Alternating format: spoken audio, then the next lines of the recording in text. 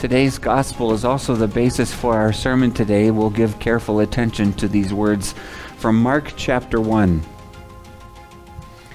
After John was put in prison, Jesus went into Galilee, proclaiming the good news of God. The time has come, he said. The kingdom of God has come near. Repent and believe the good news. As Jesus walked beside the Sea of Galilee, he saw Simon and his brother Andrew casting a net into the lake, for they were fishermen. "Come, follow me," Jesus said, "and I will send you out to fish for people." At once they left their nets and followed him. When he had gone a little farther, he saw James, son of Zebedee, and his brother John in a boat preparing their nets. Without delay he called them, and they left their father Zebedee in the boat with the hired men and followed him. The Gospel of the Lord.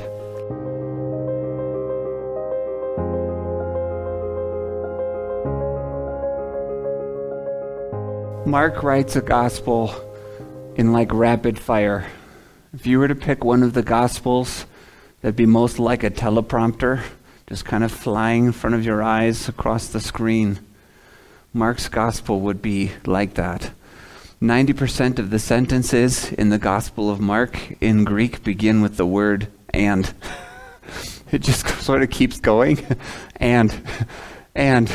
You imagine getting to every new sentence 90% of the time, and it just kind of begs you to keep moving. But at the same time, I think this has its own way of splashing art on the canvas and letting you pause if you like to pause and still see what's been thrown together. And the Holy Spirit used Mark to give us this gospel, and the details may come with very few elaborational, not a whole lot of extra things tossed in there. And yet it means something. Mark isn't going to be like Matthew, where he pulls a passage from the Old Testament and says this fulfills. And it's not going to have this long of sentences or maybe describing the characters and what they're going through as detailed as Luke or something else. But Mark is just kind of bang, bang, bang, and it's up to us to kind of hit the pause button and look. So what do you see, fellow believer? You look to this word for your strength and your song. You look to the gospel to be your good news.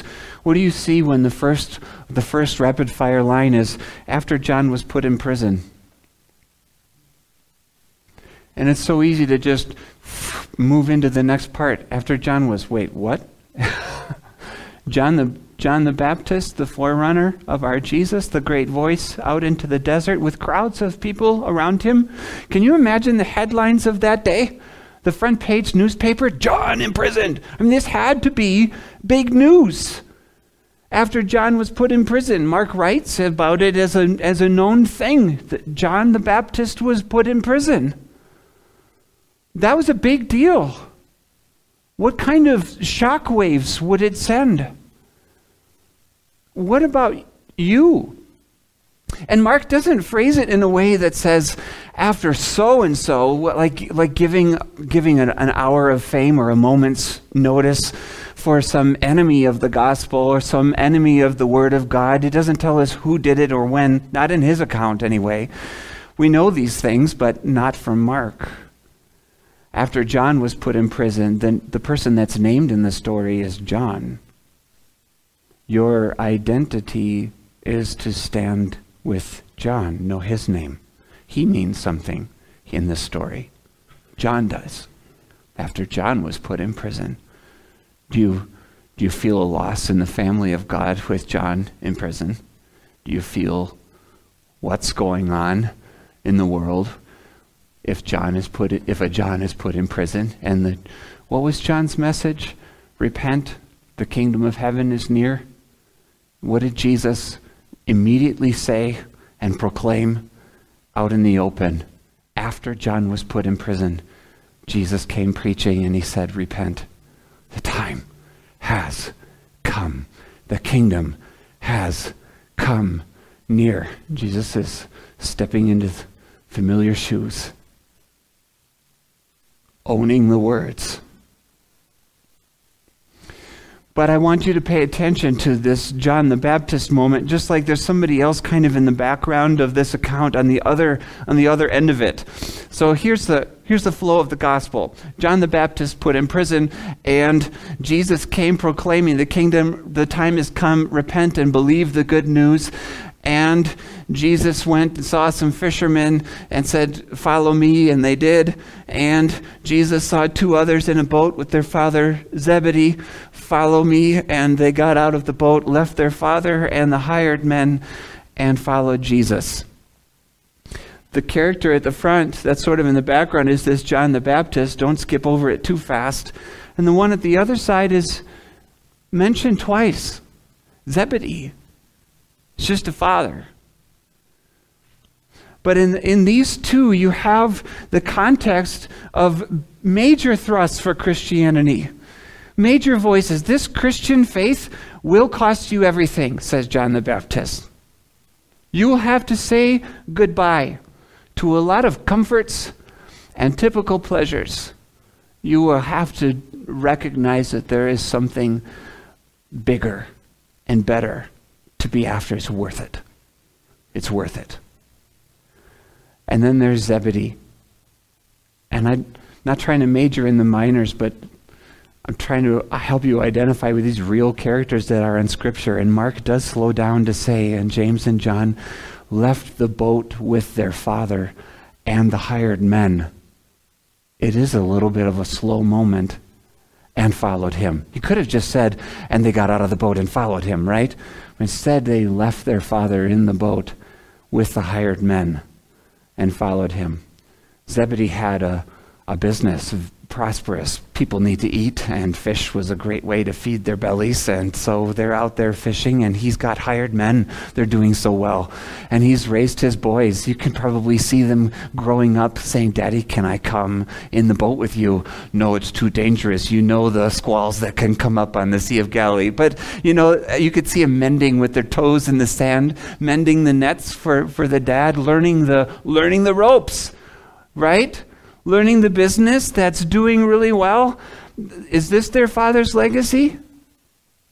That they would take over for him? Is this their father's training and their bond and their time together? And just like that Jesus, who's in cahoots with John the Baptist, you realize he's close to John the Baptist. You really want to get out of this boat? Where's Zebedee at? A Christian faith that will cost you everything, and you cannot put a price tag on how valuable it is to you. I will leave it. I will leave it all behind just to have this. Come follow me, Jesus says. And you look sideways at fellow believers who've left normal Sunday mornings, and you've come to gather here. And it will cost you so much. And yet, there's no place you'd rather be. How do we get there? We get there in the middle, with what's not bookended in a Zebedee and John the Baptist, with what stands as the great word to you and to me, and the great word that we have to share. Repent, for the kingdom is here. That's a word that cost the disciples everything. That word, repent. You have to let go of everything in that word, repent. Do you hear it? Do you see a Peter who jumps out of the boat, but you know what follow me is going to mean for him with the word repentance? Peter right now, you know what's inside his heart, and he verbalizes it later, especially on the night of Jesus' betrayal, when Jesus says the shepherd's going to be struck and all the sheep will be scattered. And that's, you know what Peter says? Never. I'm never going to leave you. Peter is jumping out of this boat with all Peter's strength and might and willingness and heart and determination and commitment. He is following his Jesus. And he says, even if all others fall away from you, I never will. They will have to put me to death to separate you from me. And a couple hours later, Peter is one of many fleeing from Jesus. What would it cost Peter to follow Jesus? It would cost every sentence of pride he had going through his mind. It would cost him every Peter identity he wanted to claim for himself, every high mountain of what he was in the world. He was going to have to let go of and realize that he was a sinner, that he was not good at following. He was going to have to let go of all of that and live in the Word, that the only net that could catch him was the good news that as his tears fell, he's broken over the fact that he would deny his Lord. And the tears are caught in a Savior who dies for him. A God who loved him that completely and fully to do that. These disciples were going to learn more than just information. They were going to learn who they were, who they weren't, and what was so valuable to them, they would leave everything to have it. Do you know what this follow me and fish for people means? Every fish in that net is a Peter whose guilt and shame and sins are caught in the hands of a saving God. Hands that bled for you, hands that died for you, hands that say, you are mine despite you, but because of who I am. It's amazing.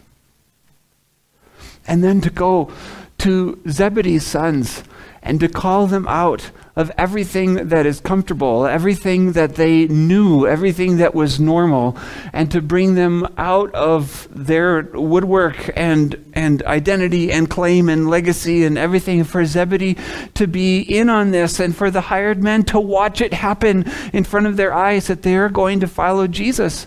They're going to do this. This is the priority. Think about it. Jesus' words, follow me from the shore, is a kind of a tense moment. You're putting, do I stay or do I go, side by side? You're asked to elevate one thing over another. You're asked to make a priority.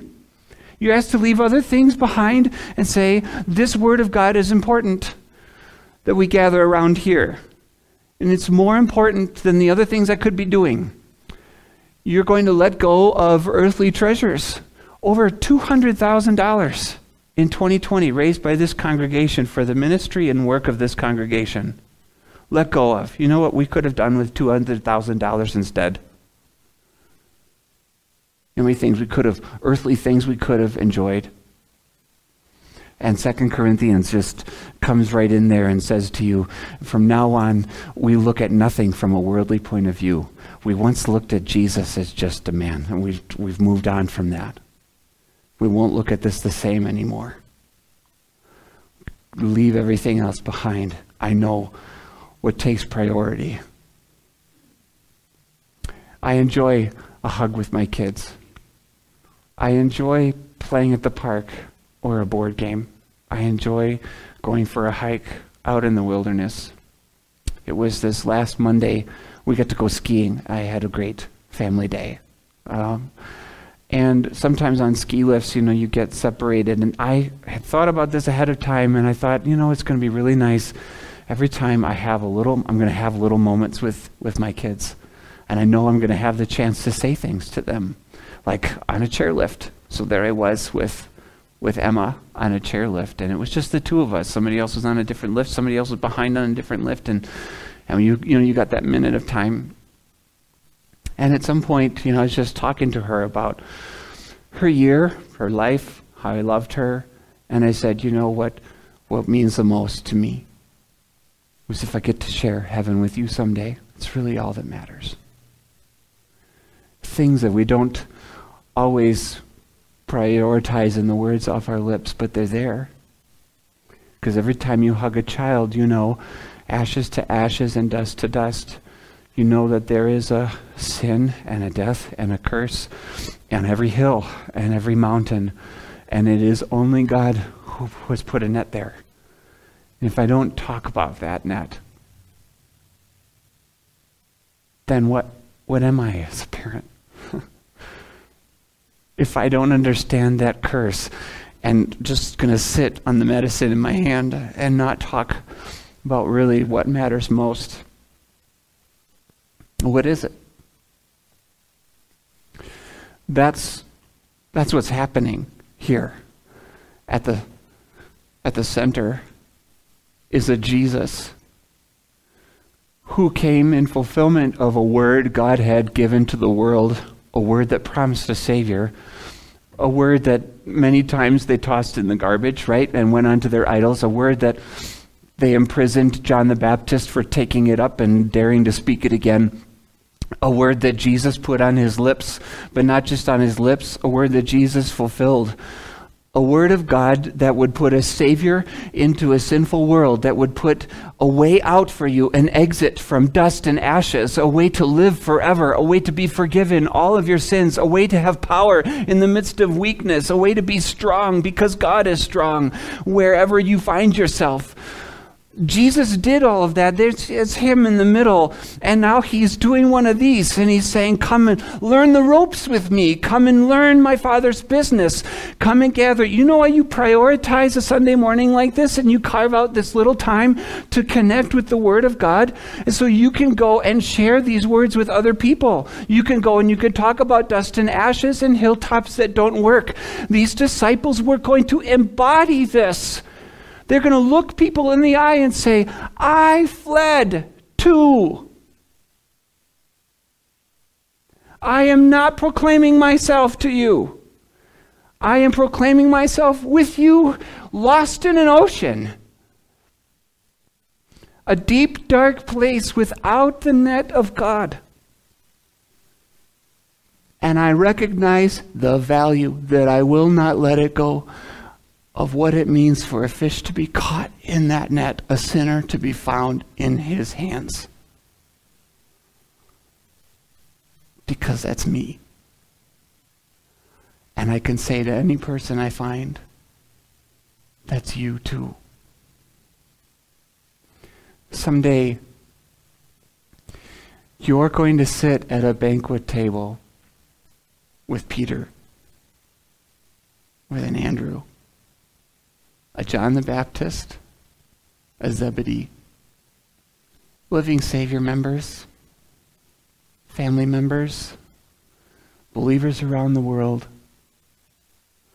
And some of them will even be able to, like you, have the opportunity to say, God used you, what you did, what you said, God used you as you put this different net out there in my life.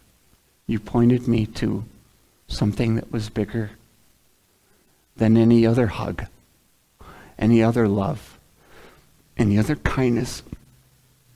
You told me of God, who he really was. I'm here because you went fishing. Be warned, might cost you everything. Rejoice. There's no greater thing you could ever have. In Jesus' name, amen.